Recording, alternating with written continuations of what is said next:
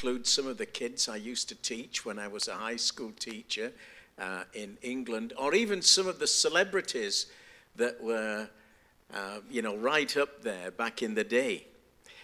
Let me just share some of the things that I discovered with you. I wonder how many of us remember this guy, and I hope he's coming up. Let's load that PowerPoint.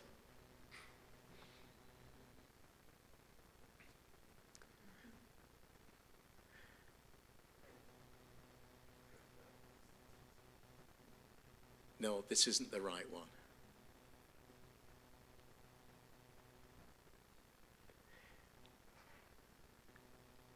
Anyway, let's see if we can catch up there. But there should be a picture of a black guy with a mohawk and all chains around his neck. That's right. You'll know him as Mr. T. B.A. Baracus. You see him up there. Maybe we can put that first slide up, but just leave it there. That's Mr. T. B.A. Baracus in the 1980s TV show, The A-Team. And also you may recognize him as Clubber Lang from the Rocky III movies. His real name is Lawrence Turdo, and he worked as an actor, as a bodyguard, as a wrestler, but he's actually a passionate follower of Jesus Christ. And today he's also a motivational speaker. I'm sure that up there somewhere, well, it's gone, but there should be a picture of Paul McCartney up there. And Paul McCartney, one of the most recognizable faces in the whole music industry, he wrote 800 songs in his musical career, such classics as Yesterday, Hey Jude, Yellow Submarine, Sgt. Pepper's Lonely Hearts Club. If you're under 25, just indulge we older ones. These are titles from our youth. And today, what's Paul doing? Well, he's actually still doing gigs. He's a little bit older, quite a bit older, and he earns $15 million every year just from music royalties. And then there's this person. Let's go to the next one. Okay. Now, maybe you don't recognize him, but that's Carol Joseph Watt Tyler. He was a keen athlete in his day, great football player, supporter of Liverpool, supporter of Barcelona, and his position on the pitch was goalie. In fact, he coined the phrase safe hands to describe those people who were really skilled in that place. Later in life, though, he had a career change. He became a Roman Catholic priest, and then he became this guy, Pope John Paul II. Who would have thought that Lolek the goalie, as he was called, would become perhaps the most popular pontiff in modern times? Well, I'm sure we've all heard of Arnold Schwarzenegger. He came to the USA from Austria in 1968, and his first job was a bricklayer. Then he became a bodybuilder, not a bodyguard. He won the Mr. Universe contest 4 times. Is he up there? And eventually he went to Hollywood. When he was making the Terminator movies in the 90s and 2000s, he was the highest paid actor in Tinseltown. Today, he still acts, although not as successfully. He still works out, although not as vigorously. And he promotes his own nutritional supplements. Where are they now? What are they doing today? Well, this morning I want to ask that question about Jesus Christ. And I think we've got the wrong PowerPoint, so let's just can it and we won't even go there. What happened from the cross to the throne is the title of my message today. And what we are going to think about is what Jesus is doing after the resurrection. What is he doing today? He was born in Bethlehem and raised in Nazareth. Luke writes of him that he went about doing good and healing all who were oppressed of the devil, for God was with him. On the day of Pentecost, Peter adds another part of his life, that he was crucified, killed by the hands of lawless men, but God raised him up from the dead. And that's what we were celebrating last weekend. After that, Mark tells us that he was taken up into heaven. Let's look at that in a little bit more detail. So would you turn with me, please, to Acts chapter 1. Acts chapter 1. And I want to pick it up at verse 6. So when they had come together, they asked him, Lord, will you at this time restore the kingdom to Israel? He said to them, it's not for you to know the times and the seasons that the Father has fixed by his own authority, but you will receive power when the Holy Spirit has come upon you, and you will be my witnesses in Jerusalem and in all Judea and Samaria and to the ends of the earth. And when he had said these things, as they were looking on, he was lifted up, and a cloud took him out of their sight. By the way, Hebrews 1 and verse 3 tells us what happened next.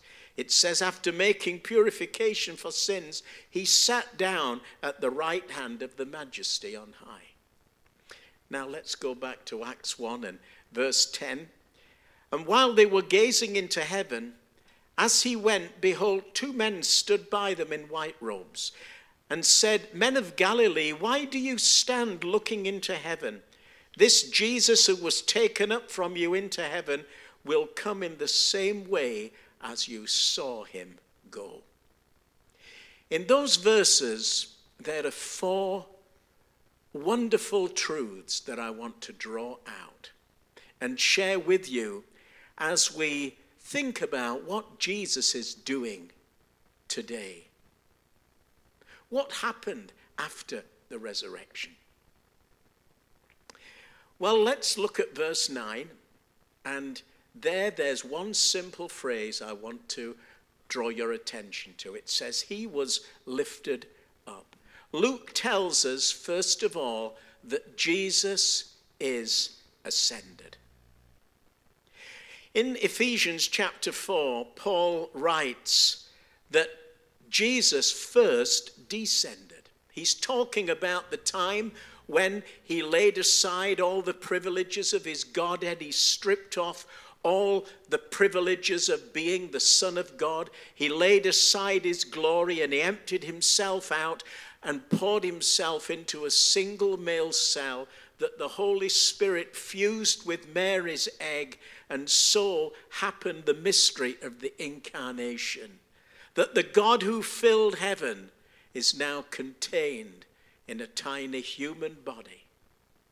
He's talking about how Jesus descended even from that to the cross. When he became, as he says in another letter, obedient to death, even death on the cross. And then Peter tells us that he descended even further, but from the cross he went down to Hades. Having destroyed the prince of Hades at Calvary, now he plunders Hades of its resources, and now he begins his rise up. Paul tells us that when he ascended, he led a host of captives in his train. What he's talking about are those Old Testament saints who had walked and talked with God in their life, who had lived by faith. And as they lived by faith, God gave to them a promissory note that one day one would come who would redeem them, cash in that note, and bring them into their inheritance. Moses was amongst them, Elijah and Elisha, Joshua, Gideon, Deborah, Samuel, Jeremiah, Isaiah, all the other prophets. They were there.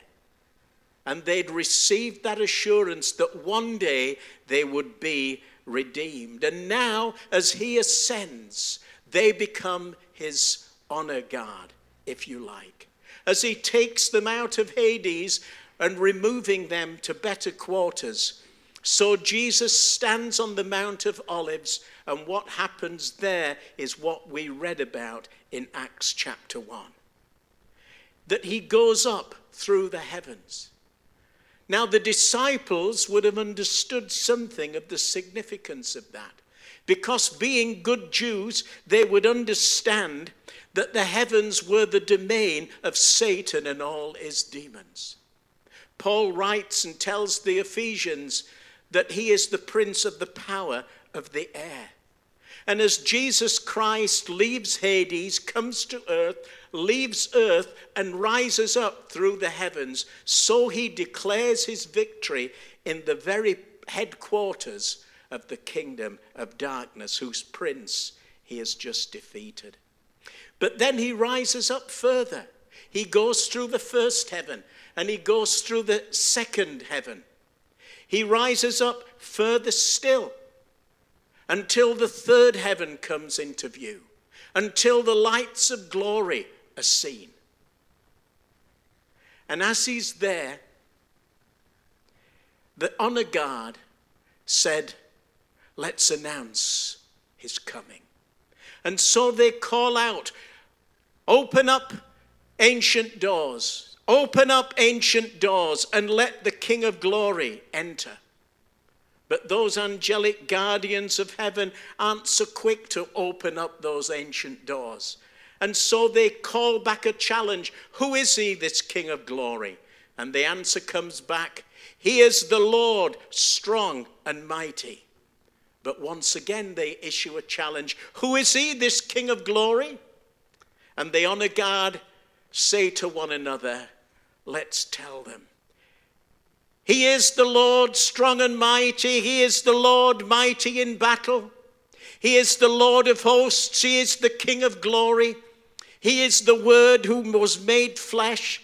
He's the Lamb of God who took away the sins of the world, who trod the winepress of the Lord's fury all on his own. He died on the cross of Calvary. He received the punishment that brought us peace in himself. He disarmed the principalities and powers. He was dead. He was buried. He descended into hell. But now he's resurrected and he's ascending and he's coming home back into glory. Now swing back those gates. And at that they open the gates of heaven, and through the resurrected, glorified and ascending Jesus walks. And the whole of the Old Testament saints come with him. At that sound, all the angels of heaven begin whooping and hollering and jumping for joy, dancing with pleasure because God has enacted his plan of salvation. They start to sing an anthem. For you were slain, and by your blood as ransomed people for God, from every tribe and language and people and nation. Worthy is the Lamb who was slain to receive power and wealth and wisdom and might and honor and glory and blessing. And to that refrain, Jesus enters the throne room. He ascends the stairs. His Father rises in welcome. He watches he sees his wounds. He accepts his sacrifice. And then he says to him, sit at my right hand. This morning, Jesus has ascended from the lowest place to the highest place. And he has received a name which is above every name. What a wonderful truth this is, that Jesus is ascended. But you know, there's more. I said that God said to him, sit at my right hand. In Hebrews chapter 1, we read, after he made purification for sins, he sat down at God's right hand. Jesus isn't just ascended, he's seated. Hebrews 4 tells us we have a great high priest who has passed through the heavens. Jesus is sitting in heaven as our priest. Now, that's lost on people with a Western mindset, the significance of that. Let me explain. Every earthly priest, certainly in Israel, always stood to officiate in his office. He would never sit because there was always work to do. He was constantly offering sacrifices and bringing offerings because the blood of bulls and goats could only cover but not remove the guilt of sin. So there was constantly work to do. But when Jesus ascended, he sat down at the right hand of the Majesty on high. And in that little phrase, in that detail that seems so insignificant to us, there's a whole world of wonderful truth. Because what it's saying is there's no more need for any other sacrifice. What he did on the cross is all sufficient. It's totally complete. It's absolutely effective. It doesn't need to be repeated. It doesn't need to be added to. It doesn't need to be improved on in any way. Jesus Christ was the Lamb of God, without spot or blemish, whose blood on the cross speaks more graciously than the blood of Abel, because it can cleanse our conscience from dead works. It's ransomed us from the futile ways handed down from our forefathers.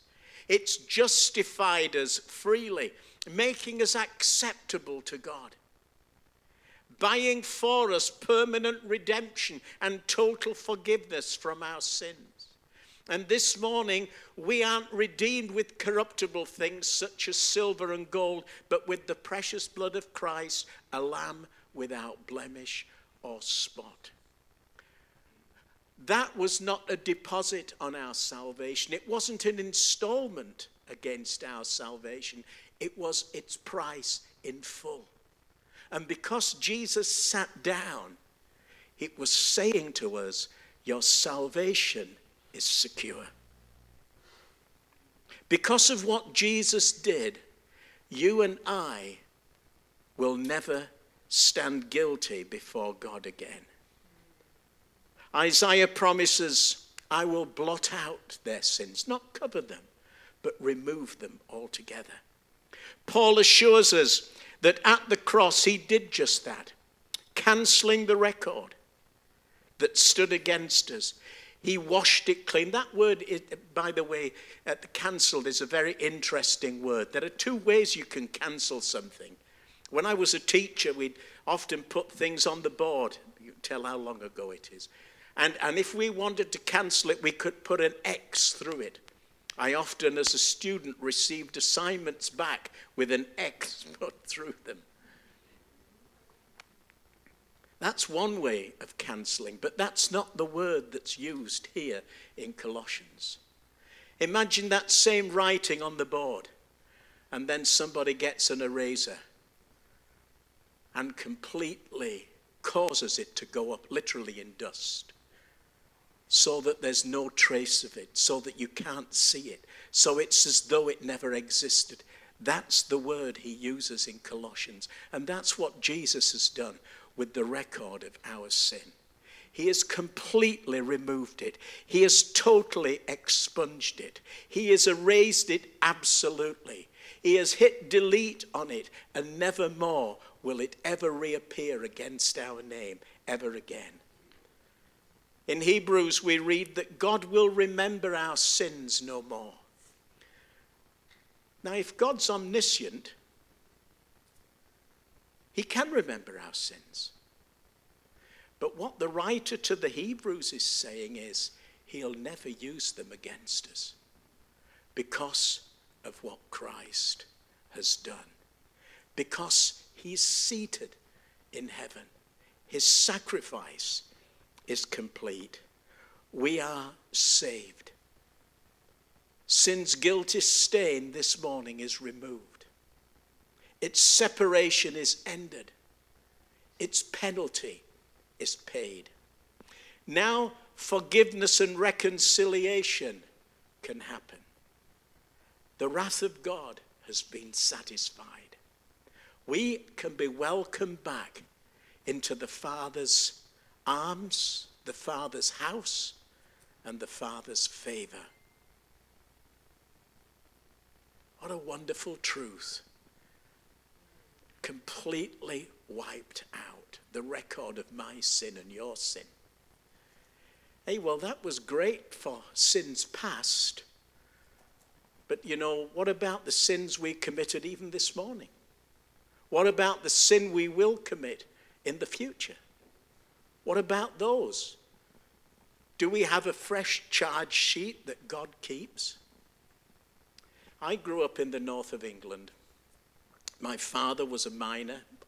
All my uncles were miners. That was the industry that everybody did in West Yorkshire, South Yorkshire.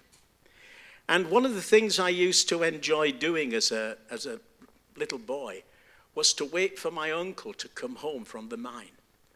Now, most of the guys used to shower at work and come home clean, but my uncle, for whatever reason, chose to come home and take a bath.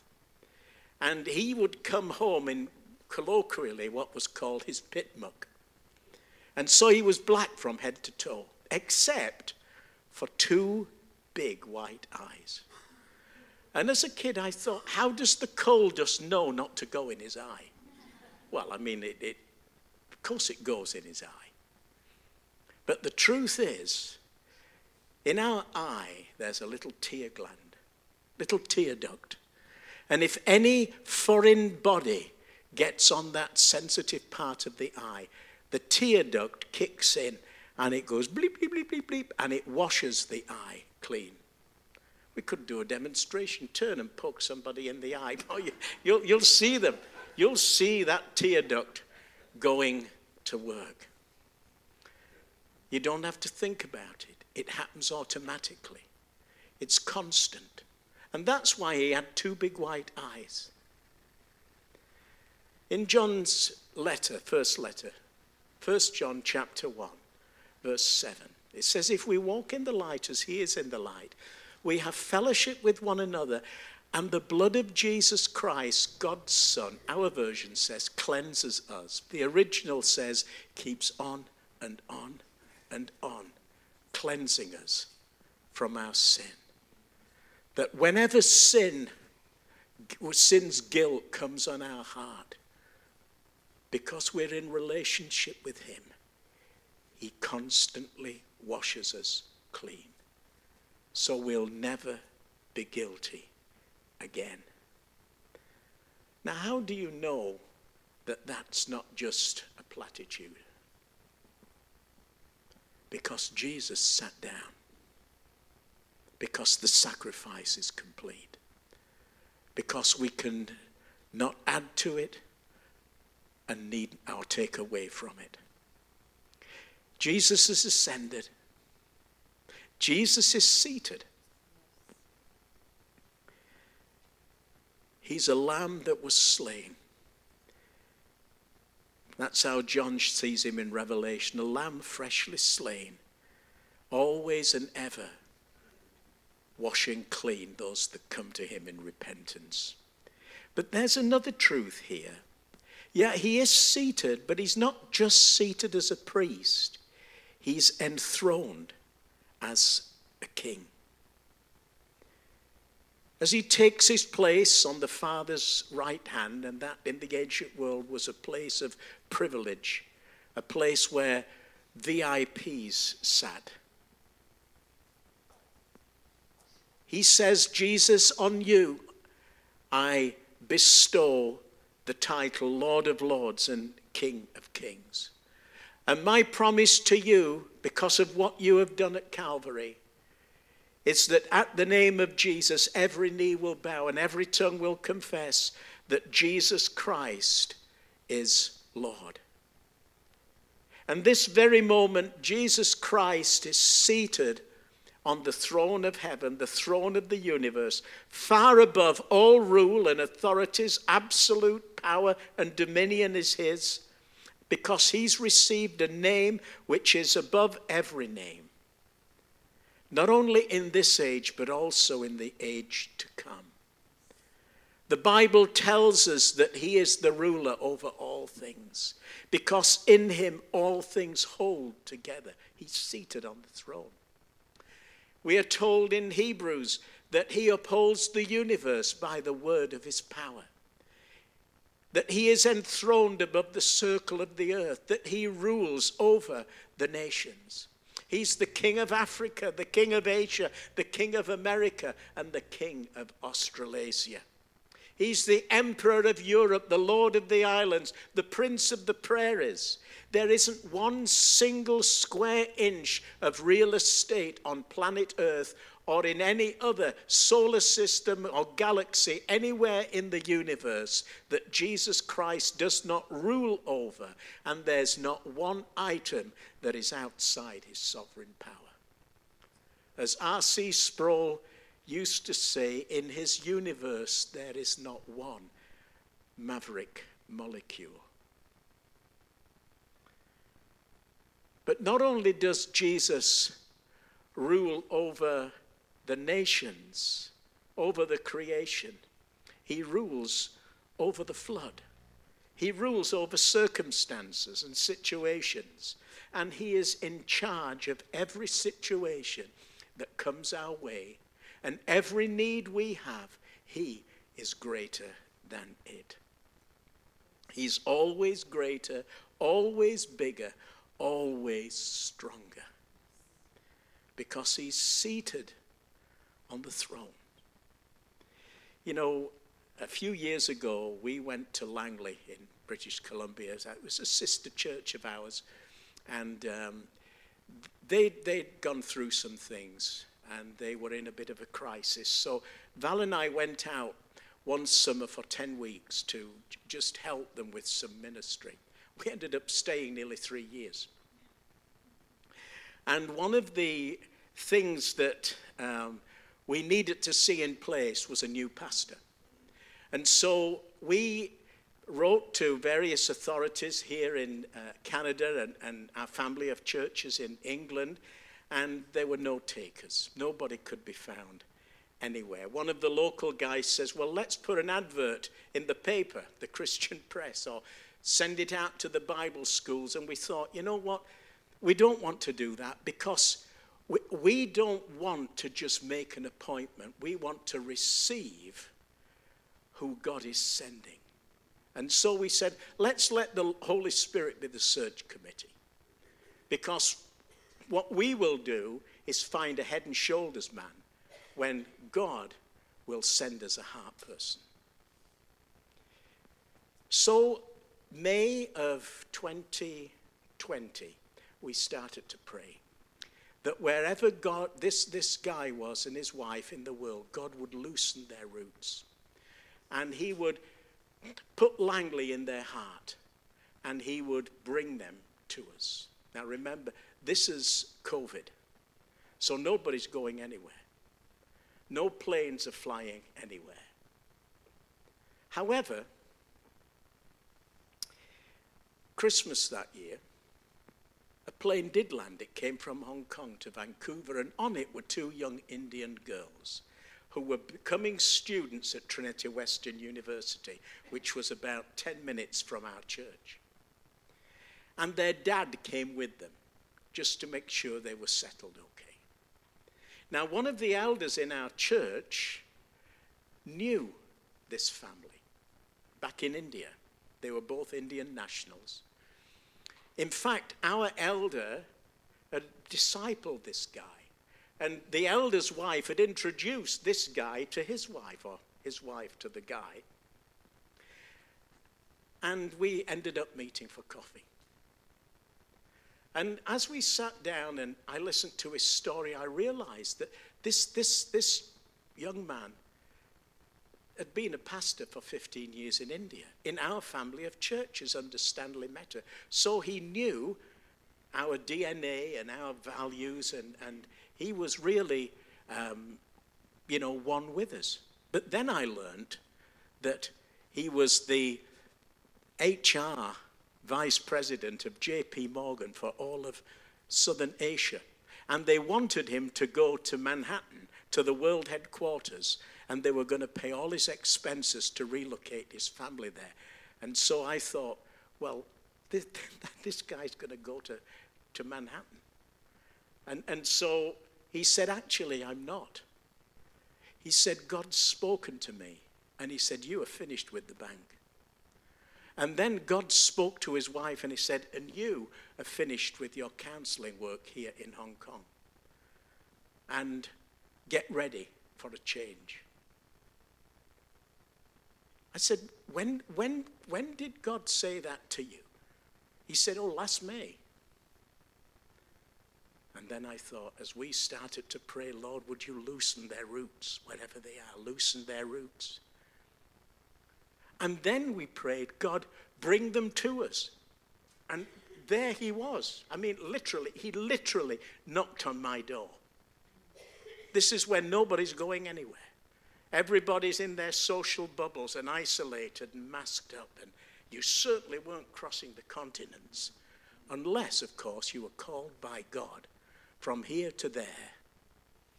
And he made a way. And then he said, as I was flying in the plane, there was something that settled in my heart that said, maybe God's got something for you in Langley. And he said, that really sat well. And I realized God answered all three requests. That God would loosen his roots. That God would put Langley in his heart. That God would bring him to us. You see, Jesus reigns over every circumstance and every situation. Nothing is too difficult for him. Our scriptures tell us he's ascended.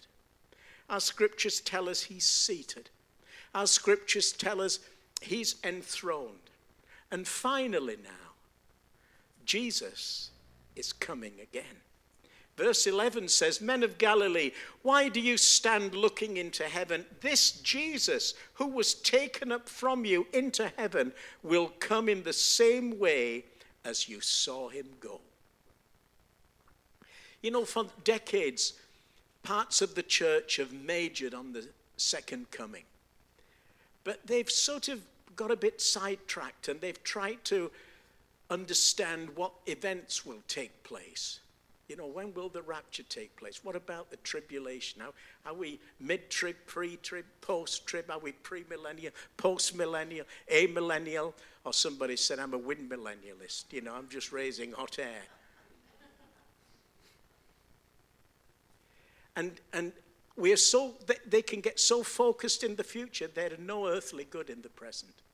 And conversely, there are those who are sort of so embroiled in the here and now, they neglect an important doctrine that the Bible talks about, which is Jesus is coming again.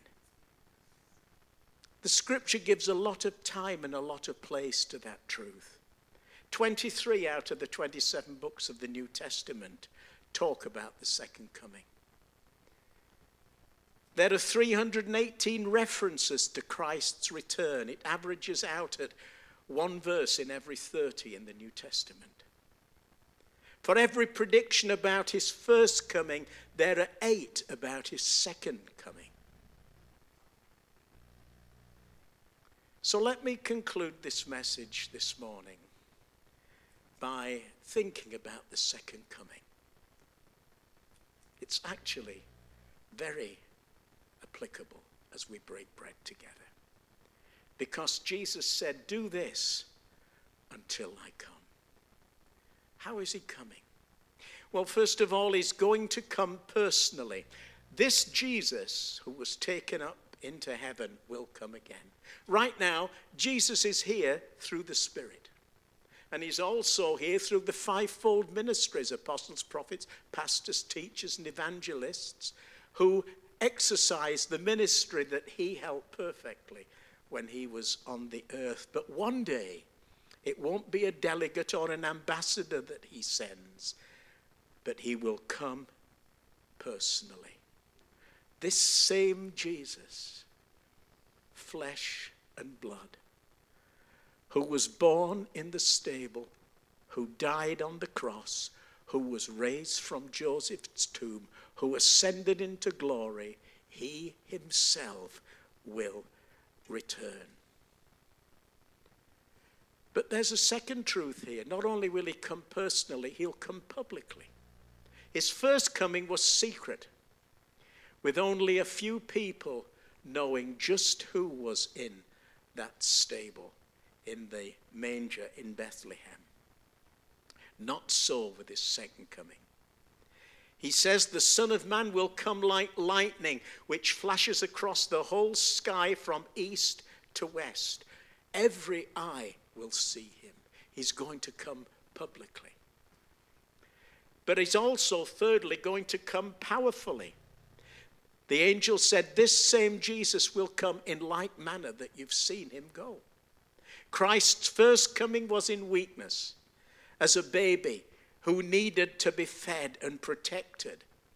But his second coming is going to be in strength and power. John sees him riding a white horse, coming to judge and make war. His eyes are flames of fire.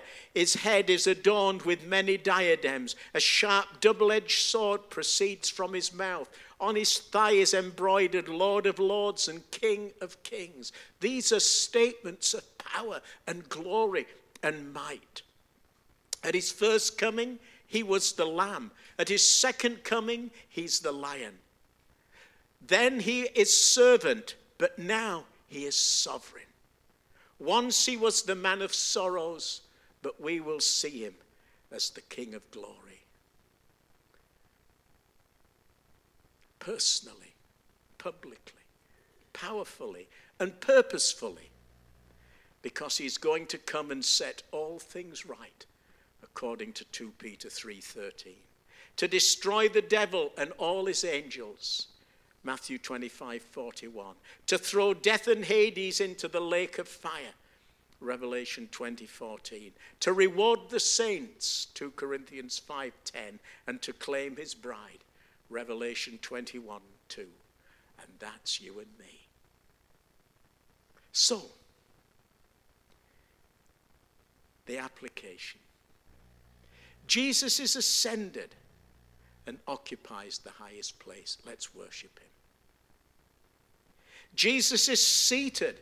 His sacrifice is sufficient. Let's thank him. Jesus is enthroned as sovereign over all. Let's rest in him. And Jesus is coming again. Let's get right with God. And this morning, as we take these emblems, Val, I wonder if you could just go to the keyboard for us, please. Let's just set a tone. As we take these emblems, I'm going to read you. Val's just going to play. And I'm going to read a very famous passage of Scripture. Does she need help turning on or anything? She'll be all right standing. This is Paul writing to the Corinthians.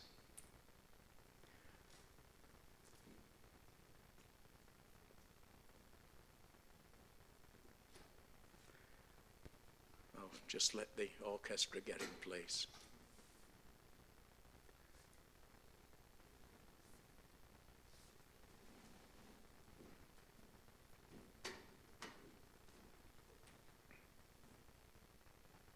Thank you for your help.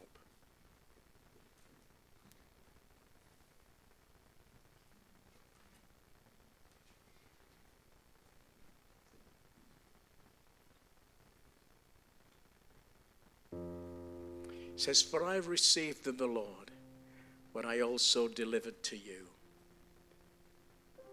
That the Lord Jesus, on the same night in which he was betrayed, took bread. When he had given thanks, he broke it and said, "This is my body, which is for you. Do this in remembrance of me."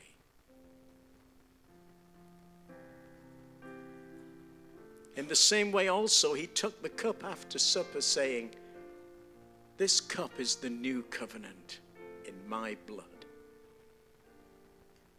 Do this as often as you drink it in remembrance of me. For as often as you eat this bread and drink this cup, you proclaim the Lord's death until he comes." Let's come forward, shall we, and take the bread and the juice and take it back to our seats, and then we'll partake all together. Please come to the Lord's table. We are here because of the blood of Jesus, because of the Lamb of God, who took away the sin of the world.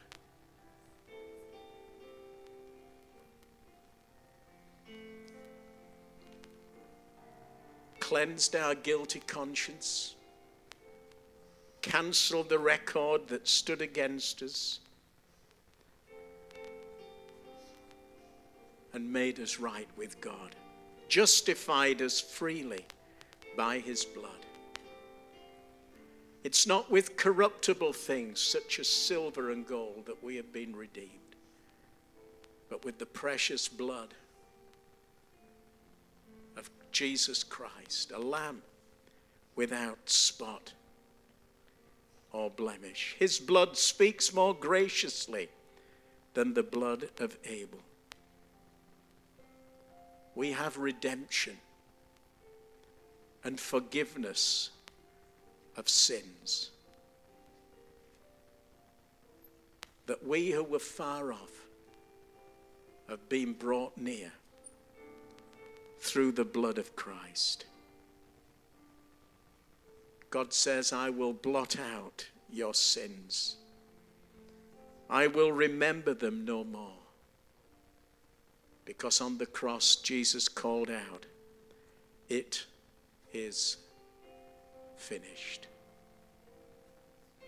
The price is paid in full.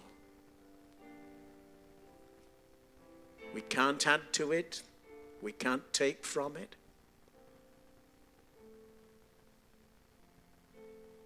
God has done it all.